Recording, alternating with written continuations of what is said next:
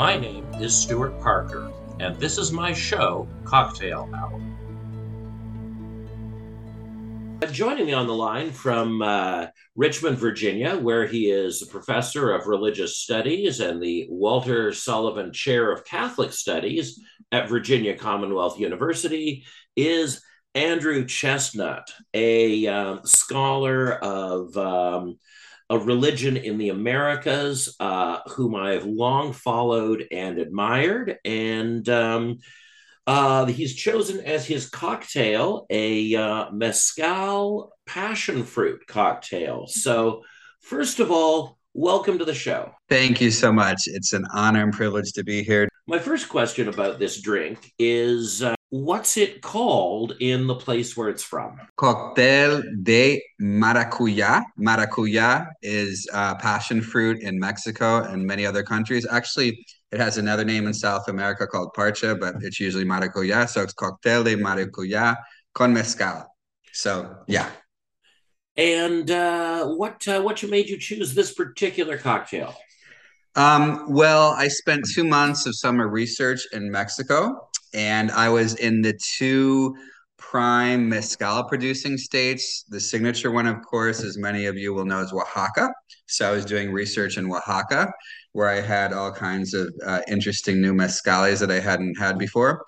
And my wife's home state, Michoacan, which is probably better known as the avocado capital of the world, producing 80% of Mexico's crop, is the second most important state. In fact, we're not on video here, but actually I mixed up my passion fruit mezcal cocktail with a Michoacan mezcal, which is actually made by a friend of mine in Michoacan. So Oh, wow. it also has sentimental value as well. So, do they do mezcal distillery tours the way they do Scotch tours in Scotland? Exactly, they do. That's actually especially in Oaxaca, outside of the capital. That's kind of a big tourist draw in Oaxaca. Definitely, yeah, they do that, and I mean, Oaxaca is often considered the culinary capital of Mexico, and if you're down there, that's actually something that you might want to do. I was entertained, of course, by all of the food photographs in your Twitter feed. I showed up for the high level intellectual concepts and stayed for the well presented food. And one of the observations you made as you're at all these different restaurant tables all summer throughout Mexico is the ubiquity of American Tabasco sauce in Mexico. Mm. And I wanted to ask what you make of that. Is that recent? Has it always been the case? What's going on there? Yeah, that's. I'm so glad you brought that up. In fact, we could dedicate the entire conversation today to food and drink. Actually, the past years, my most popular course is food, drink, and drugs of the Americas. So How could this it is, not be? yeah, exactly. Um, yeah, Tabasco, American Tabasco, which is produced in Louisiana, and I think was founded in the 1840s, is really older than any other commercial Mexican hot sauce. And so, even before Mexico produced its own commercial sauces, Tabasco was there. And yeah, I would say I've been going to Mexico for almost 40 years since the early 1980s, and I would say it's ever increasing. And I asked my family members this time, what's up with Tabasco? Do you like it? Why is there so much? And some people really criticize the high vinegar content, but a fair amount of my family members said, "Oh, that's something I really appreciate because it distinguishes it from our Mexican salsas."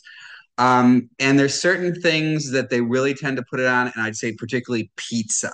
It's along with throwing ketchup on it. Tabasco sauce seems to be obligatory on pizza. So pretty much anytime you order a pizza, they'll bring out a big bottle of Tabasco. Wow. Well, I gotta say, I have a new plan for saving a mediocre pizza now. That seems like a solid move. There's a lot of mediocre pizza in our lives, and Skip the ketchup though, right? yeah, that's a bridge too far for me. I Yeah. mean, where I live, pizzas are made in non-ovens primarily Oh, right, by right. Punjabi Right. people. You have the So best South and East Asian eats probably in our hemisphere. Well, there to in be Vancouver. clear, we have great Punjabi food, but Vancouver, Surrey, a suburb of Vancouver, Surrey is to Calistan as Boston was to Ulster. Hmm. So, Okay. so I want to be clear: we do Northwest Indian stunningly well, but the religious and regional makeup of the Indian diaspora here is totally conditioned by the independence struggle of the Northwest and the attempt to recreate a Sikh state. Even though the majority are no longer pro Khalistani, right, it's still seeped into the culture the way the Irish freedom struggle seeped into the culture of Greater Boston. Gotcha. So yes, we get so best tandoori chicken anywhere, but I'm not going to say anything about Carolyn food here. There are only like 1,200 Carolyns here, Okay. Okay. so we're not advertising our fish curry. So before we totally leave Oaxaca, of course, there's very little that comes to people in British Columbia, which is, I mean, southwestern BC is the absolute worst Mexican food on earth. I Um, hear that. I hear that. it's the only place I've been with that rivals the awfulness of our Mexican food is Flint, Michigan. Uh, if you're in Vancouver and you want good Mexican food, the sensible thing is to drive to the U.S. border, and as soon as you cross, go to the first Mexican restaurant you see. Uh, Otherwise, you have to drive across the coast mountains and go to a particular food truck that serves temporary foreign workers in the South Okanagan. But that truck is hard to find. So, generally, there's widespread ignorance and confusion about Mexican food here. And so, the only thing that is ever branded here based on a regional thing in Mexico is the Oaxaca cheese, Oh, right. which Right. is really extraordinary. It is like it's like that cheese they use in tiramisu, at least the version that we get. It's sort of like sweet. What's the deal Yeah. there? How Although, much well, yeah, distortion are we experiencing? don't get me started on cheese because I'm gonna say, and I'll probably lose all my Latin American followers, but I'm gonna say Latin America in general is a wasteland in terms of cheese, which is really interesting because the Spanish and the Portuguese have really nice cheeses, Spanish Manchego, for example. But if you get Mexican Manchego, it's like mozzarella. What did they do with the flavor? A lot of the pungency of the European cheese was just lost in the Americas. So yeah, I just I'm in general from Mexico down to Brazil, the cheese tends to be pretty bland, and I'm a fan of stronger, more pungent cheeses, Gorgonzola, Blue, Oh, um, uh, those type of cheeses. So, but yeah, I mean, yeah, Oaxaca's great for quesadillas and chile rellenos and such. I use it as a But dessert cheese, the way I'd use the mascarpone. I find that Mhm. it's really subtle, but the exceptional thing about it that another cheese isn't going to bring you is sweetness. There aren't a lot of Mhm. sweet cheeses, I think, from anywhere. Now Mhm. the manchego, our manchego will give Latin America a run for their money there too. Um, I'm sure it the will. Our manchego is horrendous. We actually have counterfeit manchego with a fake rind made with black dye. Uh, A fake cheese rind. Nothing under that fake cheese rind is going to be good. So anyway, in with all the pictures of the food, of course, are the pictures of the thing you were up to down there. You're, as far as I could tell, you're collecting visual stuff, both for your ongoing interest in Santa Muerte and also in the Narco Saints. And I gotta say, if you wouldn't mind, I'd like to start with this Narco Saint phenomenon because it seems the most shocking of the various Latin American saint developments. right. So, in addition to Santa Muerte, there's several other folk saints and even Catholic saints who double as patron saints of drug cartels. And besides Santa Muerte, the most famous or infamous one is Jesus Malverde, who's from the northern state of Sinaloa, as in Chapo Guzman, Sinaloa cartel. Um, his cult is expanding rapidly.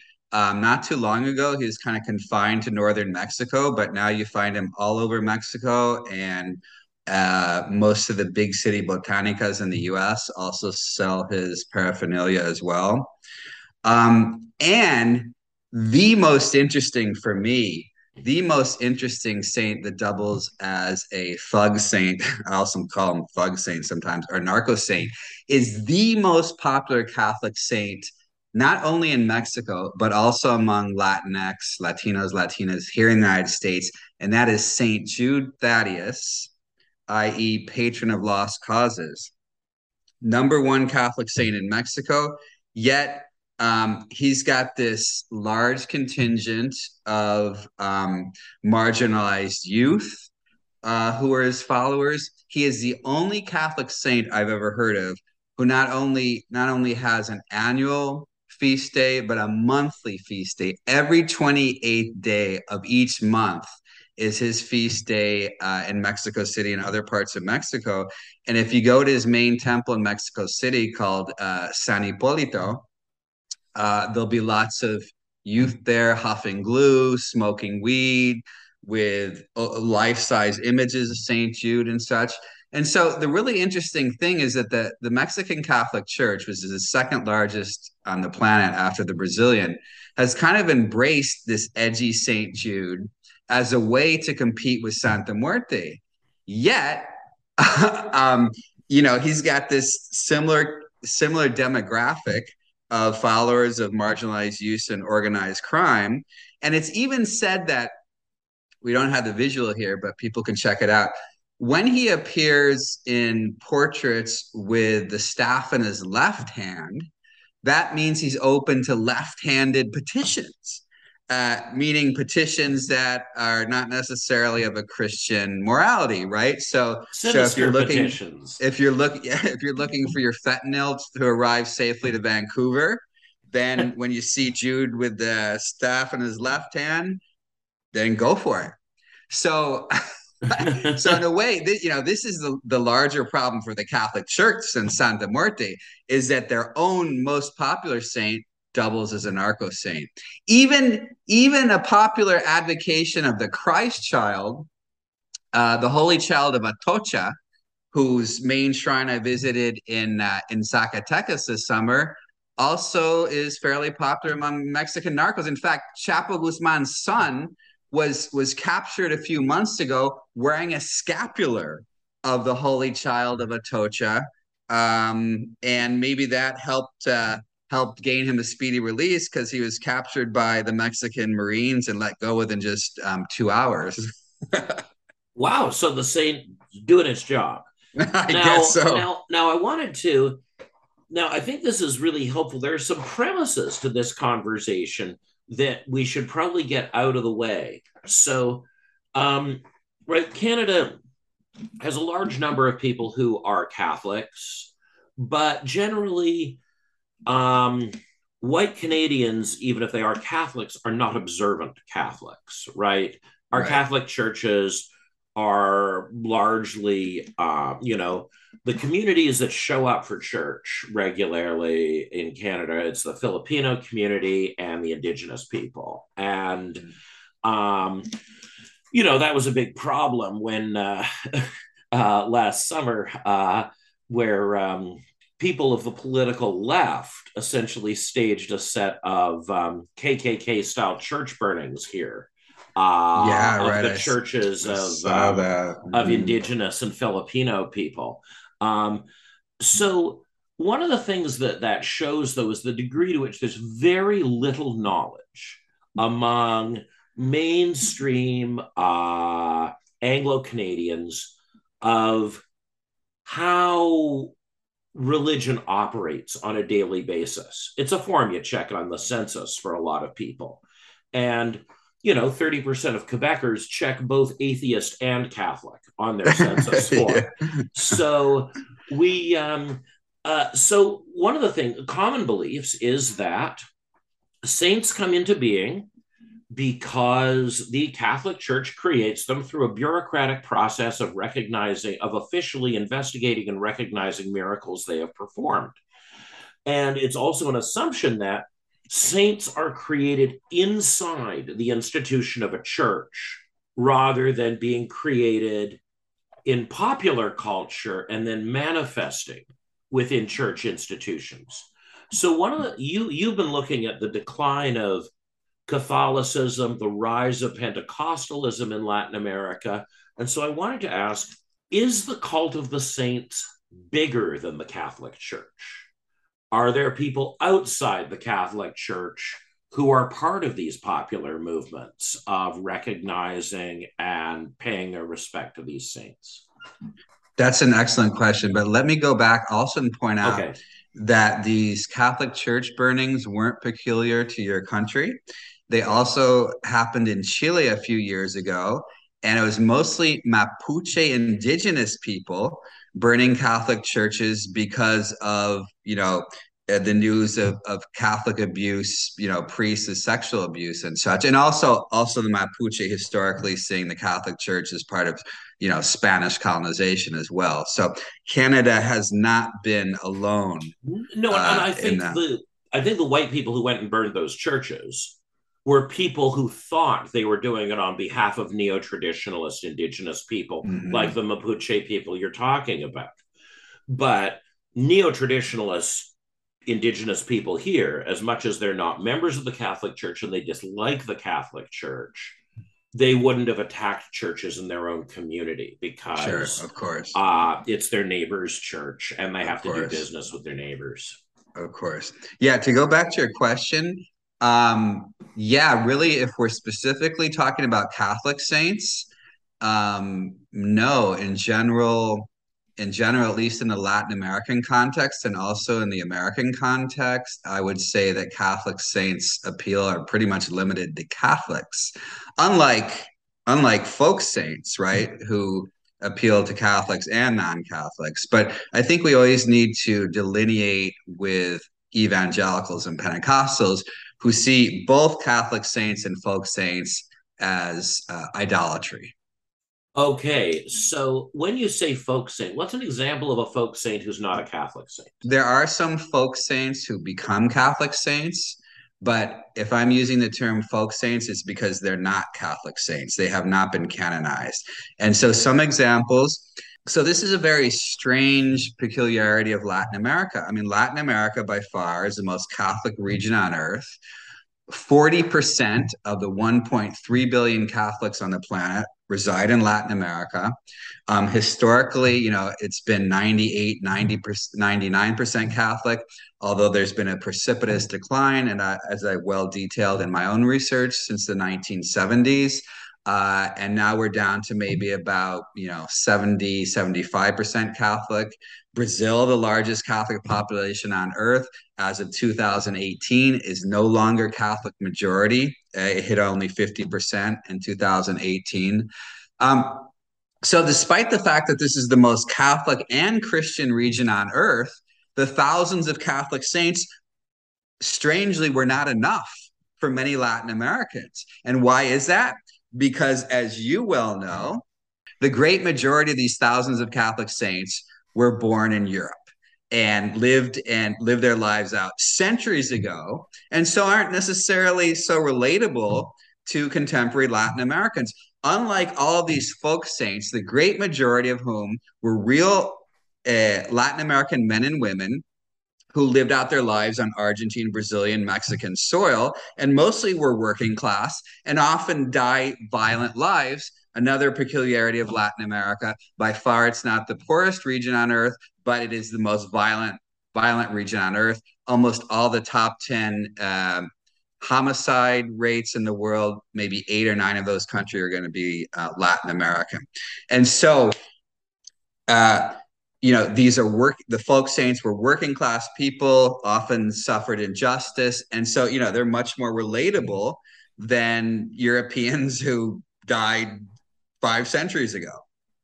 So when I was and obviously there's a reason I'm bringing this process up. When I went through that second part of my PhD program, the hazing, where you have to read the 200 books in 200 days, and I first encountered your thinking.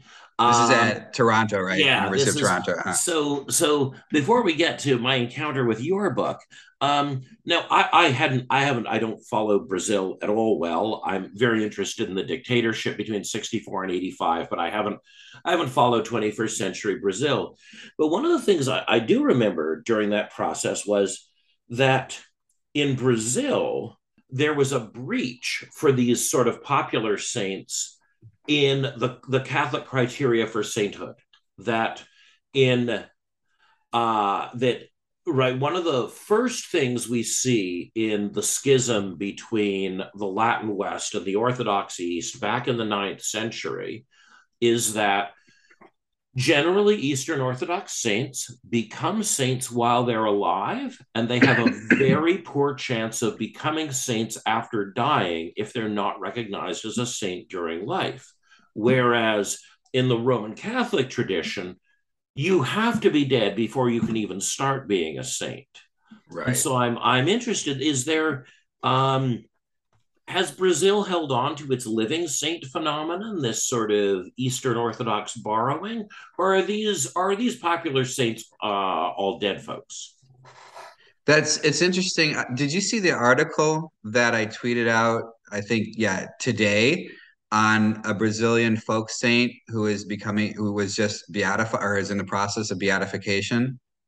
Did you see No, no, that? I didn't have a chance to Okay. see that at all. Yeah, I mean, there's this is a fascinating case. He's known as Padre Cicero and lived in the northeastern backlands of Brazil from the late 19th century to the early 20th century. Was a Catholic priest, and in 1889, I believe, one of the parishioners to whom he was giving communion, reportedly the communion wafer turns to blood in her mouth. And this happened over a period of 2 or 3 years. It happened more than 50 times. And the local church, like local diocese, investigated it and claimed that it was fraudulent. Ended up defrocking him from the priesthood. And a few years later, the Vatican even gave orders of excommunication. However, the local bishop didn't follow through that. Anyway, 90 years later, and so anyway, he was a folk saint, like a living prophet, had a huge following in northeastern Brazil during his time. Folks would move from other parts of Brazil to live on communes and follow him and such. And after being reviled and pretty almost excommunicated, now he's in the process of beatification. And why is that? Because he still has a huge following, and the Catholic Church in Brazil has been hemorrhaging, particularly the Pentecostals. And of these thousands of Catholic saints, less than 1% were born in the Americas. And if we bring in the US and Canada, 50% of these 1.3 billion Catholics live in the Americas, yet there's precious few American born saints. And that's why we had in 1990s the canonization of Saint Juan Diego, the Mexica indigenous man who purportedly received the apparition of the Virgin Guadalupe in 1531 as a way to specifically appeal to indigenous Latin Americans who, along with Latin Americans of African descent, have been the largest demographics leaving the church. And so since Pope John Paul II, there's been like a 24/7 canonization machine at the Vatican trying to canonize American-born saints as a way to, have a greater appeal to Latin Americans and try to staunch the bleeding to Pentecostal churches. Yeah, and I think that we often don't think about how doctrine and canonization and things like that are defensively driven. We often we often take churches at their word, which I find odd because atheists are far more likely to believe outrageous claims churches make about themselves than Christians are. There's this. Our doctrine has never changed. The atheist goes, "Of course it hasn't. We trust you 100%." I mean, I had the good fortune to talk with the premier liberal Mormon theologian who was in Brazil in 1978 as a missionary when the Mormons suddenly ensouled Black people. And Right. it was because they were 3 weeks away from having an autocephalic Brazilian Mormon church separate from them. And they were Ah, staring okay, down the okay. barrel of the largest Mormon church in the world, possibly being in Brazil and possibly being run by people of color. So we had Exactly. better make a deal fast. And Brazil has the second largest black population in the world after Nigeria. So there you go. Yes. So, of course, I brought up the comprehensive exams because you're in the blizzard of 200 books. Only one of those books paused in the middle of saying something very, very important to give a 2 page rant about how terrible Corona beer is.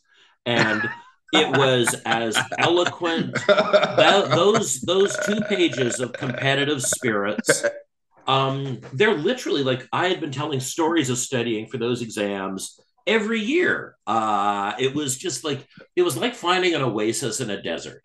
I felt because I was dealing with a clever author who was also just a person who, like me, was clearly sitting there with a glass of beer he found unsatisfactory.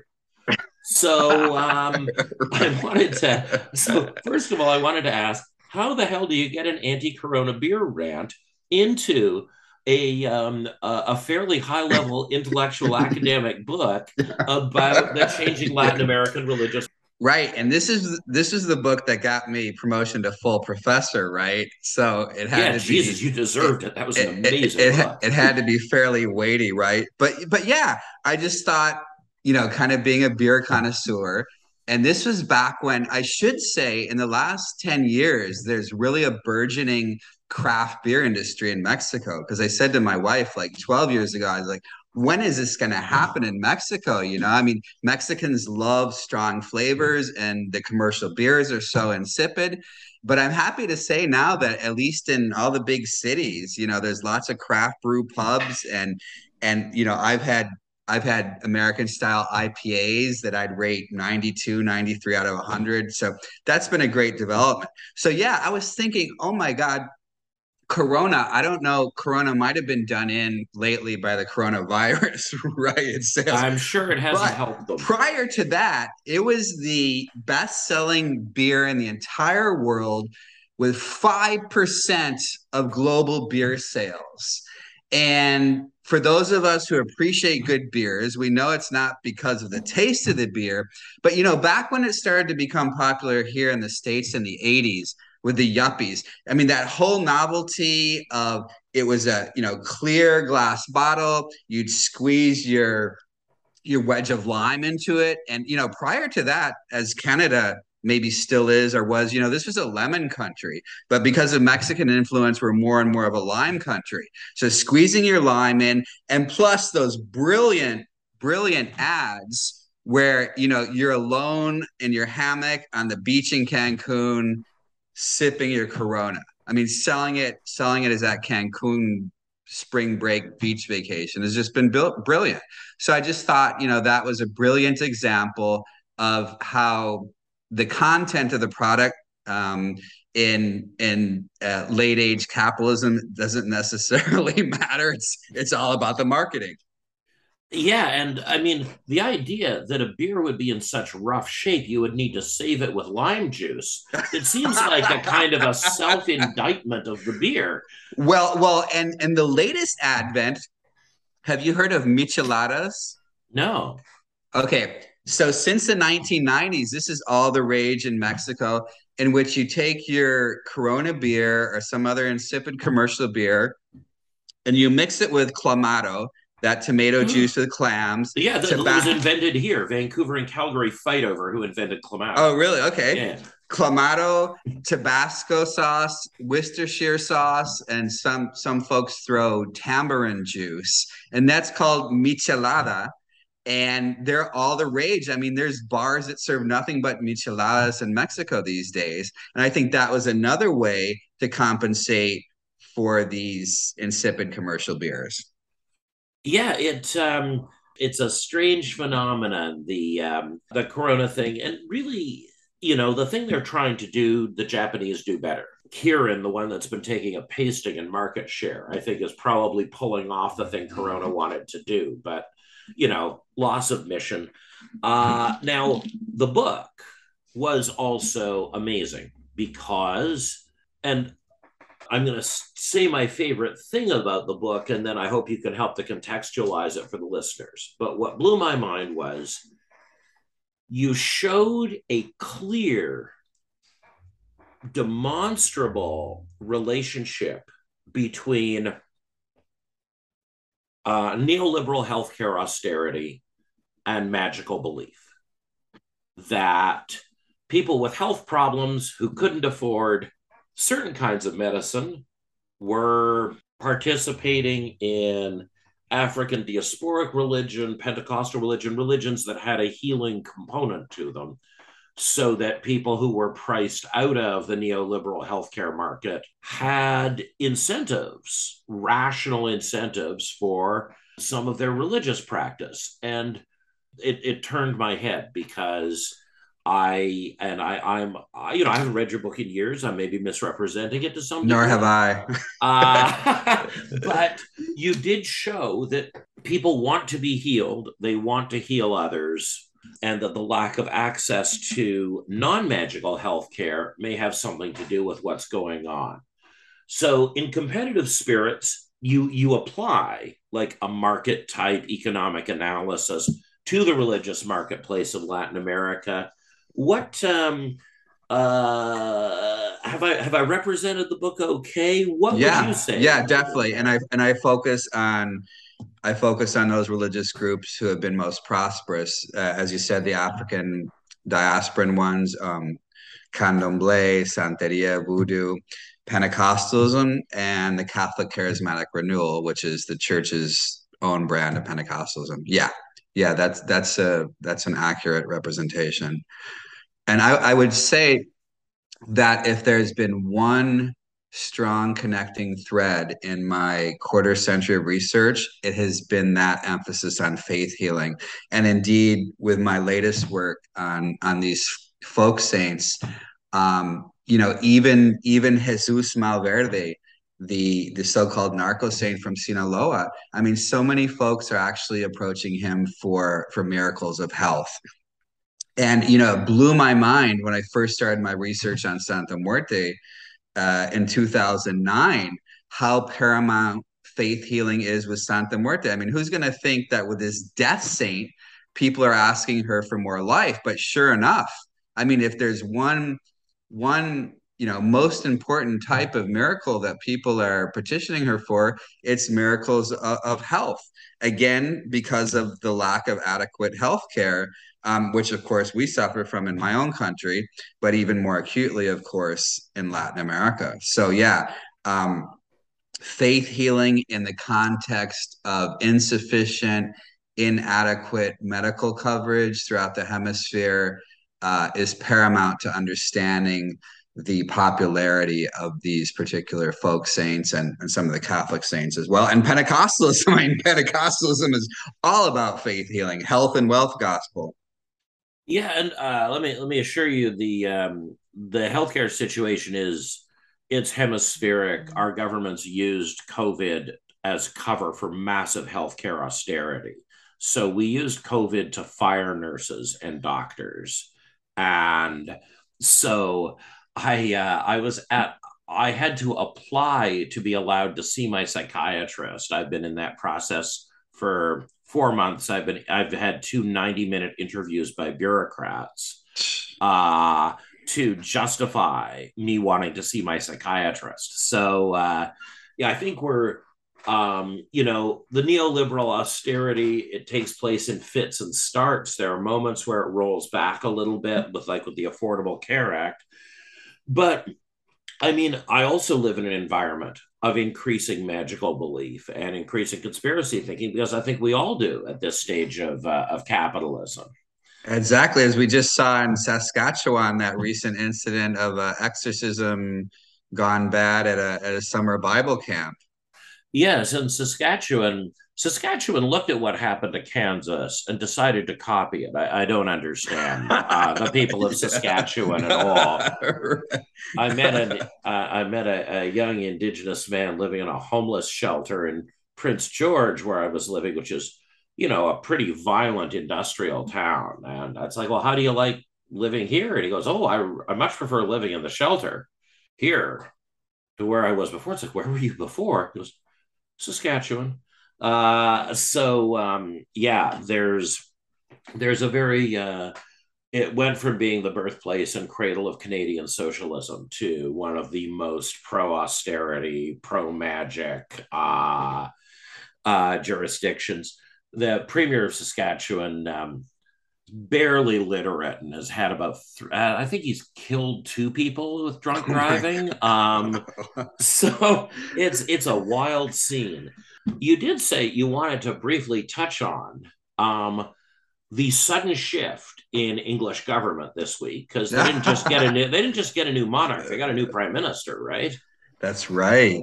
Yeah, it's a All double within whammy. 48 hours, exactly. Yeah, so we got Charles and Liz Truss, who so far impressed me. I mean, it's hard not to be better than Boris Johnson, obviously, but Right. Right, but maybe that's more purview since you're one of the loyal subjects of the, what is it, 53 Commonwealth nations, well, and my friends in the North, you always keep forgetting to declare independence, right? well, look, somebody else is paying for our head of state.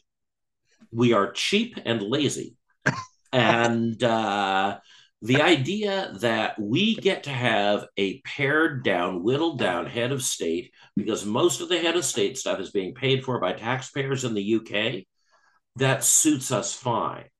I mean, we're also just Canadians intrinsically, like we're stooges, we're toadies. That's why the country exists, right? A bunch of people were so pissed off about the freedom they won during the American Revolution, they moved and created Toronto. Um, Imagine just like, pulling up and leaving, New York or Charleston or some nice city and creating Toronto just because you can't abide um, Americans' lack of respect for authority. So yeah, I think we'll keep that monarchy until the second we have to pay for it. How does it look from outside? Yeah, I don't know. I was just feeling nostalgic because I mean she's been here all of our lives, right? And it's obviously the end of an era, and one wonders if it's also the beginning of the end, perhaps, of the monarchy in the UK, because obviously she was wildly popular and he's not so much, and so I don't know if we see many faux pas on his part. Maybe that will be the start of the implosion of the monarchy. I think that's entirely possible because Um, and not because I think he's going to do something wrong, but because I think he's going to do something good.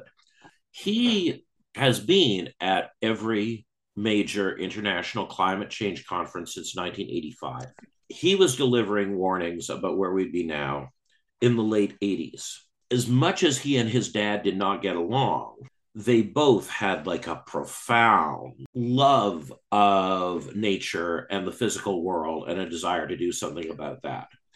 My guess is that he will overplay his hand and he will make conservatives hate the monarchy without gaining any support from non-conservatives. Mm. My guess is that he may well, because he thinks it's a matter of life and death, attempt an inappropriate level of oversight of Parliament in an attempt to arrest climate change. And Mm. I think that's the Achilles. I think that's what'll bring him down. I think if the Sun and the Spectator turn against him, that's going to cut into the core of the monarchist base. Right. And also in the context of surging energy prices, right? I mean, predicting what Yeah. 80% price hikes by winter and such. But yeah, if there's ever a clarion call for the development of alternative forms of energy, in fact, we were pioneers in our subdivision here in Richmond in fighting our homeowners association to get the first solar panels installed on a home. So I feel good about that. And our first bills are coming in for $7 a month. I'm glad you mentioned local Virginia politics because memory serves, it was either, I don't, maybe it wasn't 2020, maybe it was 2018. Wasn't the first member of the Socialist Party elected to a state legislature elected in Virginia in 2018? Hmm, you might be right about that. Yeah. Yeah, you don't think of like Virginia Yeah. as the cradle of socialism, Yeah, but but there you now are. we have a Republican governor though. But yeah, I mean there has been this historic shift actually from let's see since 1964 the state went for Obama Mhm. the first time, and since that was the first time the state had voted blue Democratic in a presidential election since my birth year, 1964. So yeah, there's been a rapid transformation. Um, eh, it's mostly become a blue state, and that's because of the great population growth in Northern Virginia. The suburbs of Washington, D.C., where half the population live, they're mostly so-called carpetbaggers from the north who are mostly Democrats, and so that's been the real kind of impetus for this shift to the Democratic Party. But again, we have a Republican governor now, so Right now, one of the things that is that often happens in a jurisdiction like that, and I live in such a place, is uh, rural British Columbia used to be one of the most socialistic rural areas in North America. The whole province was the site of a political battle, and what's happened as a reaction to urban demographic dominance and dominance by the sort of upper income progressive left, this new kind of left that isn't working class. It's really polarized things culturally here. Like I couldn't believe how culturally polarized this place has been in my lifetime. I left the southwest corner of the province to go up north to get some of my stuff during a move, and while I was in the Southwest, every single commercial establishment, everyone was masked. And as soon as we left the 604 area code and crossed into 250, no one was masked anywhere. And you're situated in an urban area, but you're situated in the old rural periphery of the longer term residents who aren't part of this metropolitan DC focused thing. What level of cultural polarization do you deal with in your community, and does it shake down in the classroom? well, yeah. Richmond, of course, is a former capital of the Confederacy, right? Right. So we have that legacy. Um, But I don't know. I must tell you. So actually, at the university, again, because half the state is from Northern Virginia, it's called Nova, colloquially. Actually, the majority of our students at Virginia Commonwealth University are from Northern Virginia, much more so than Richmond, because Northern Mm. Virginia is like 4 million people, whereas Richmond's just a bit over 1 million. When I spent a semester abroad in college in Columbia in the mid 1980s, I was shocked at the political polarization in Columbia. But since the Trump era, the cultural political polarization of the United States is pretty much on a Latin American par. I don't see that so much reflected in my classroom. American academia is generally on the left, right? And so uh yeah, that's not reflected in my classroom, at least. There's not many kind of voices from the right being represented in my classrooms. So yeah, I mean, the nation at large is hyper polarized, but that's not reflected in my classes. So now, since doing competitive spirits, obviously you've continued a bunch of work. You put together a collection on a collaborative book on Santa Muerte. So I'm wondering, what are the first of all, can you take people into? We keep referring to Santa Muerte. We've said some things about how Santa Muerte looks. What's the origin of Santa Muerte, and why is this such a significant saint? Yeah, let me say that my book is not collaborative. Oh, okay. It's my own book. It devoted to death, Santa Muerte the Skeleton. I mean, I have Oh, okay. collaborated with actually my research partners at University of British Columbia, Dr. Kingsbury. We've written articles together, but not a book together. Um, what is the origin of Santa Muerte? Santa Muerte, although it's kind of fallen out of favor in religious studies to talk about religious syncretism, but I think if ever there was a case of religious syncretism, Santa Muerte is born of religious syncretism in that when the Spanish Catholic Church comes over as part and parcel of the conquest and colonization of the Americas, they bring with them the figure of the Grim Reaperess because in Mediterranean Europe, Mediterranean Catholic Europe, Spain, Italy, Portugal, more often than not, the Grim Reaper was represented female, thus they call her the Grim Reaperess. So, the Spanish and the Portuguese come over here without knowing anything about the Native Americans. They're not in the Bible. Who are they? Are they animals? Do they have souls? Do they have religion? They have no idea, of course, that they have. I mean, some of the cultures have, pretty sophisticated religious systems. The Aztecs, the Mayas have their own death deities. And so they bring over the figure of the Grim Reaperess as a tool of evangelizing the indigenous people, as personifying death to them. Because back in Spain and Europe in general, the Grim Reaper and the Grim Reaperess was a mere artistic representation of death. Europeans did not worship or venerate or ask the Grim Reaper for miracles. So obviously, certain indigenous groups in Mexico, and there's actually two other skeleton saints, one in Guatemala and one in Argentina. Um, uh, they see the Spanish Grim Reapers and obviously make the association with their own death deities, right? Some of whom also are represented as skulls and skeletons. And so thus the Spanish Grim Reaperess transforms into a supernatural miracle worker at some point during the colonial period in Mexico. We don't know when, but the first mention in the annals of the Spanish Inquisition in Mexico are in the 1790s, at the very end of the colonial period, when Chichimec indigenous people in the present day states of Guanajuato and Querétaro are rumored to be worshiping a skeletal figure they call Santa Muerte. Inquisitors ride out from Mexico City, find that it's true, and they smash the skeletal idol and they castigate the Chichimec indigenous people. So yeah, I mean it's a fusion, a syncretism of the Spanish Grim Reaperess and indigenous death deities. And so obviously the chances of Catholic canonization are going to be very, very poor for the skeleton. I would think so because I mean, at least in our lifetime, because on an almost weekly basis, the church in Mexico rebukes Santa Muerte as satanic. Um, And they decanonized Saint Christopher just because he was a 9 foot tall dog headed man who lived for over 200 years.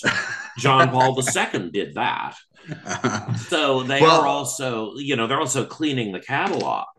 well, I should say that when I mentioned the case of Saint Juan Diego. The rector of the Basilica of Guadalupe actually resigned over his canonization, saying that there was no concrete evidence that Juan Diego ever even existed. So here we might have a case of a saint who was canonized who probably never existed. So Yes, but he wasn't a skeleton or a yeah, cynocephalus. right. So Santa Muerte actually is religious enemy number one for the Catholic Church in Mexico. And so, yeah, no canonization project in the near future. in the PhD program I was in, Ken Mills took a very strong position, which was held by a lot of the sort of conversion studies folks he worked with, um, that syncretism was a racist idea. That his argument was that all conversion looks like this. That in all cases of conversion, there's massive hybridization with the prior belief system. But when white Europeans hybridize their belief system with Christianity, we don't call it syncretism. So we don't call the incorporation of the Greek Trinity into or any of the other parts of Platonism into Catholicism. We don't call that syncretism.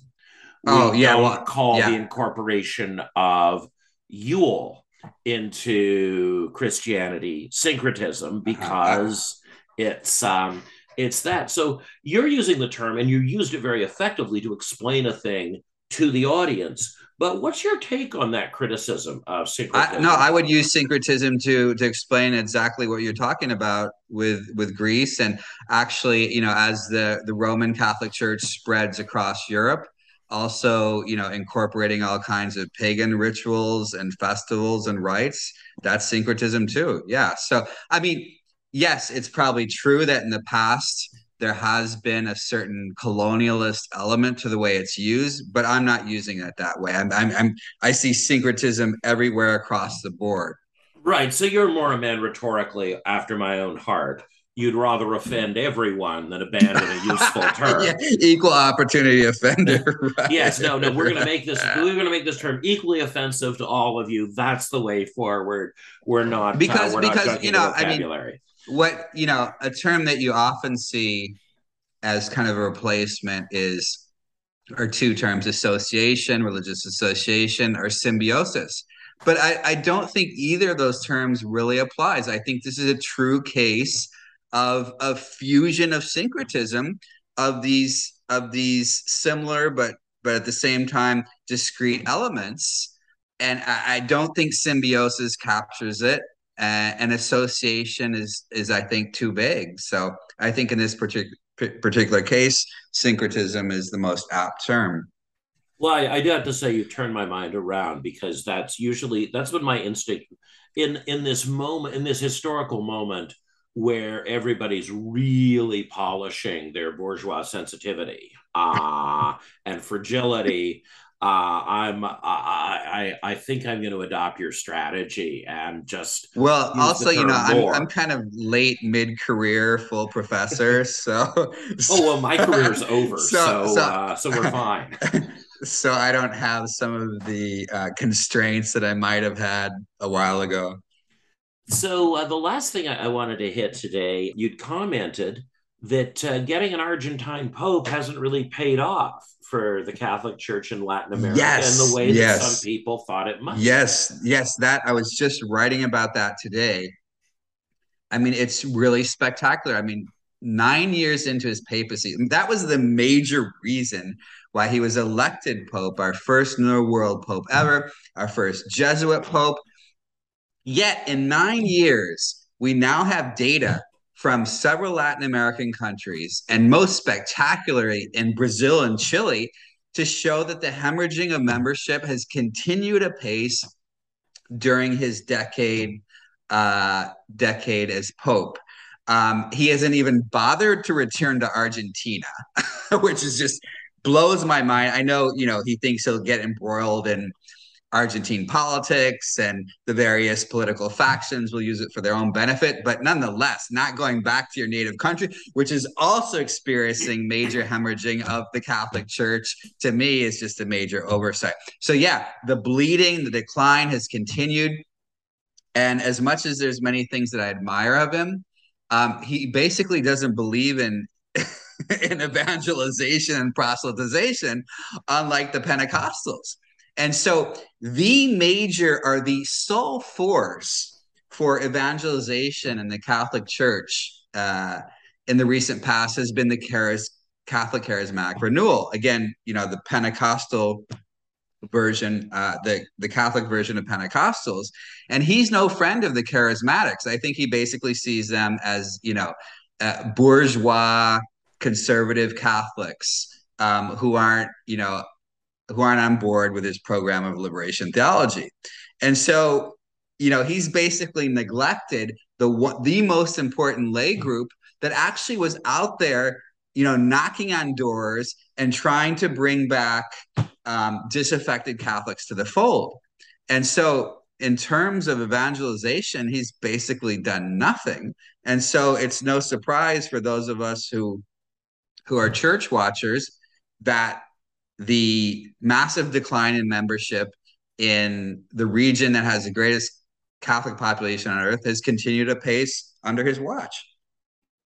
So, and you think this is just And don't get largely me wrong, I'm not, I'm just, this is just, neutral analysis of that. I'm not saying that brigade should go out and be evangelizing everything, but when the Pentecostals and the Mormons and the Jehovah's Witnesses are knocking on doors and make that job one, and the Catholic Church doesn't, well, we see the results.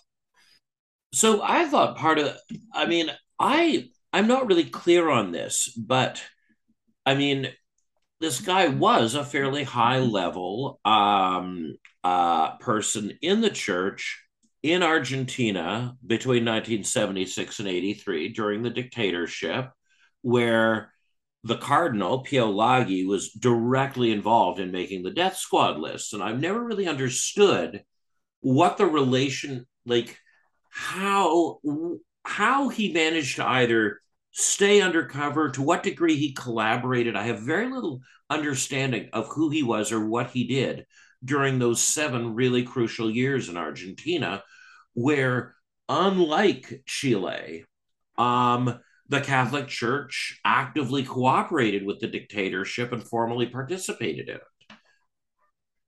No, actually, in general, the Argentine church did too, as well. In general, Yeah, the hierarchy was also backing the dirty war no, that's as what I well. mean. Oh In yeah, Chile, okay, they weren't. yeah. In Argentina, they were. And in Brazil, they weren't either. So Yeah. so yeah, Argentina was kind of the exception, right? Uh, yeah, I'm not well versed on details about that, but I think it's clear that he had back channel relations with the dictatorship and was most interested in saving the hide of his fellow Jesuits, and obviously, was not a prophetic voice like some others were in Brazil and Chile and Guatemala, publicly opposing the dictatorship, and was not, by no means, was a partisan of liberation theology. So that's been a really interesting transformation that has taken place as Pope. I mean, he really has gravitated toward liberation theology, which basically, in terms of any kind of lay practice in Latin America, has been dead in the water for a while. So it's interesting that he gravitated toward that at a time where the pastoral expression known as base Christian communities, are defunct and have been for a while. Yes, the way he sort of uncloaked and announced that these were his beliefs, it was quite shocking. There's a political activist in Vancouver who did something very consequential, a woman named Connie Hubbs, who had served on the board of this party, the Coalition of Progressive Electors, for years and went along with all the shitty things one regime did, and then went along with all the shitty things the next regime did. And then the moment that regime looked weak and her opposition was consequential, um, she installed fabulous people and uncloaked as being. And so I know there's that kind of person who can keep their powder dry for a decade or more and then make that consequential move that really does benefit people. So I don't want to see that, so I'm not trying to frame his shift as hypocritical in any way. Some, my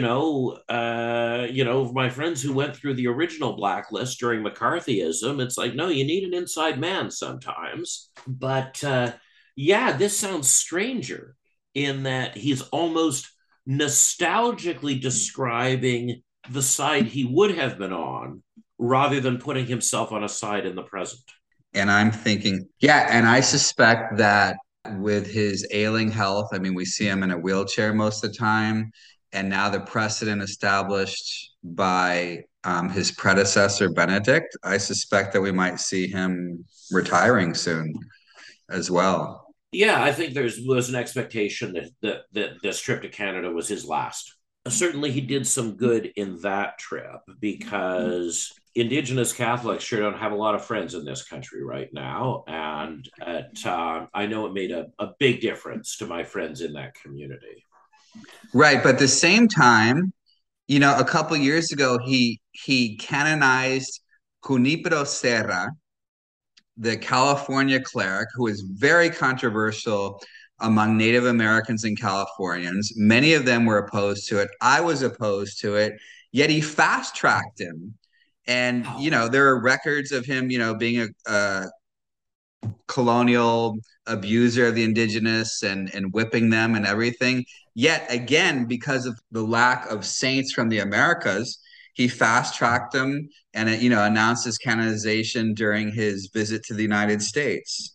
And one would think that, I mean, I know Argentina doesn't have a major indigenous population, but you would think that a son of the Americas would be savvier on these issues of First Peoples, Native Americans.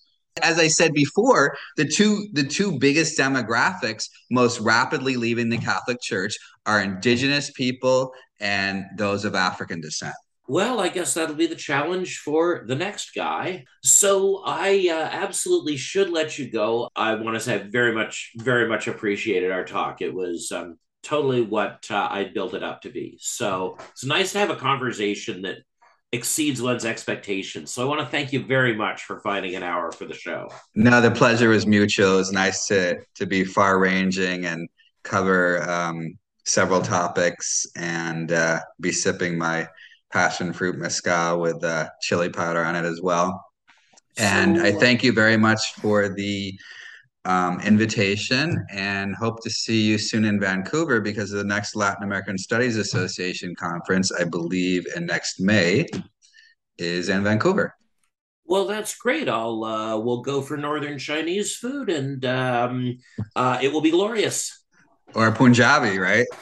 Or Punjabi. We'll take you to Surrey. There's a great restaurant called the Tasty Indian Bistro, which is a socially revolutionary as well as culinarily revolutionary restaurant. So maybe we'll start there after all. Great name, too. Yes. All right. Thanks again. We'll see you in May. This has been another episode of Cocktail Hour with Stuart Parker. If you're interested in following my other work, please check out my blog at stuartparker.ca or my institute, Los Altos, at losaltos.ca. Los Altos also maintains an audio archive of the courses we have taught here on Anchor. Finally, if you're interested in supporting the work that I'm doing here, consider visiting my page on Patreon and making a monthly contribution to support independent critical thought.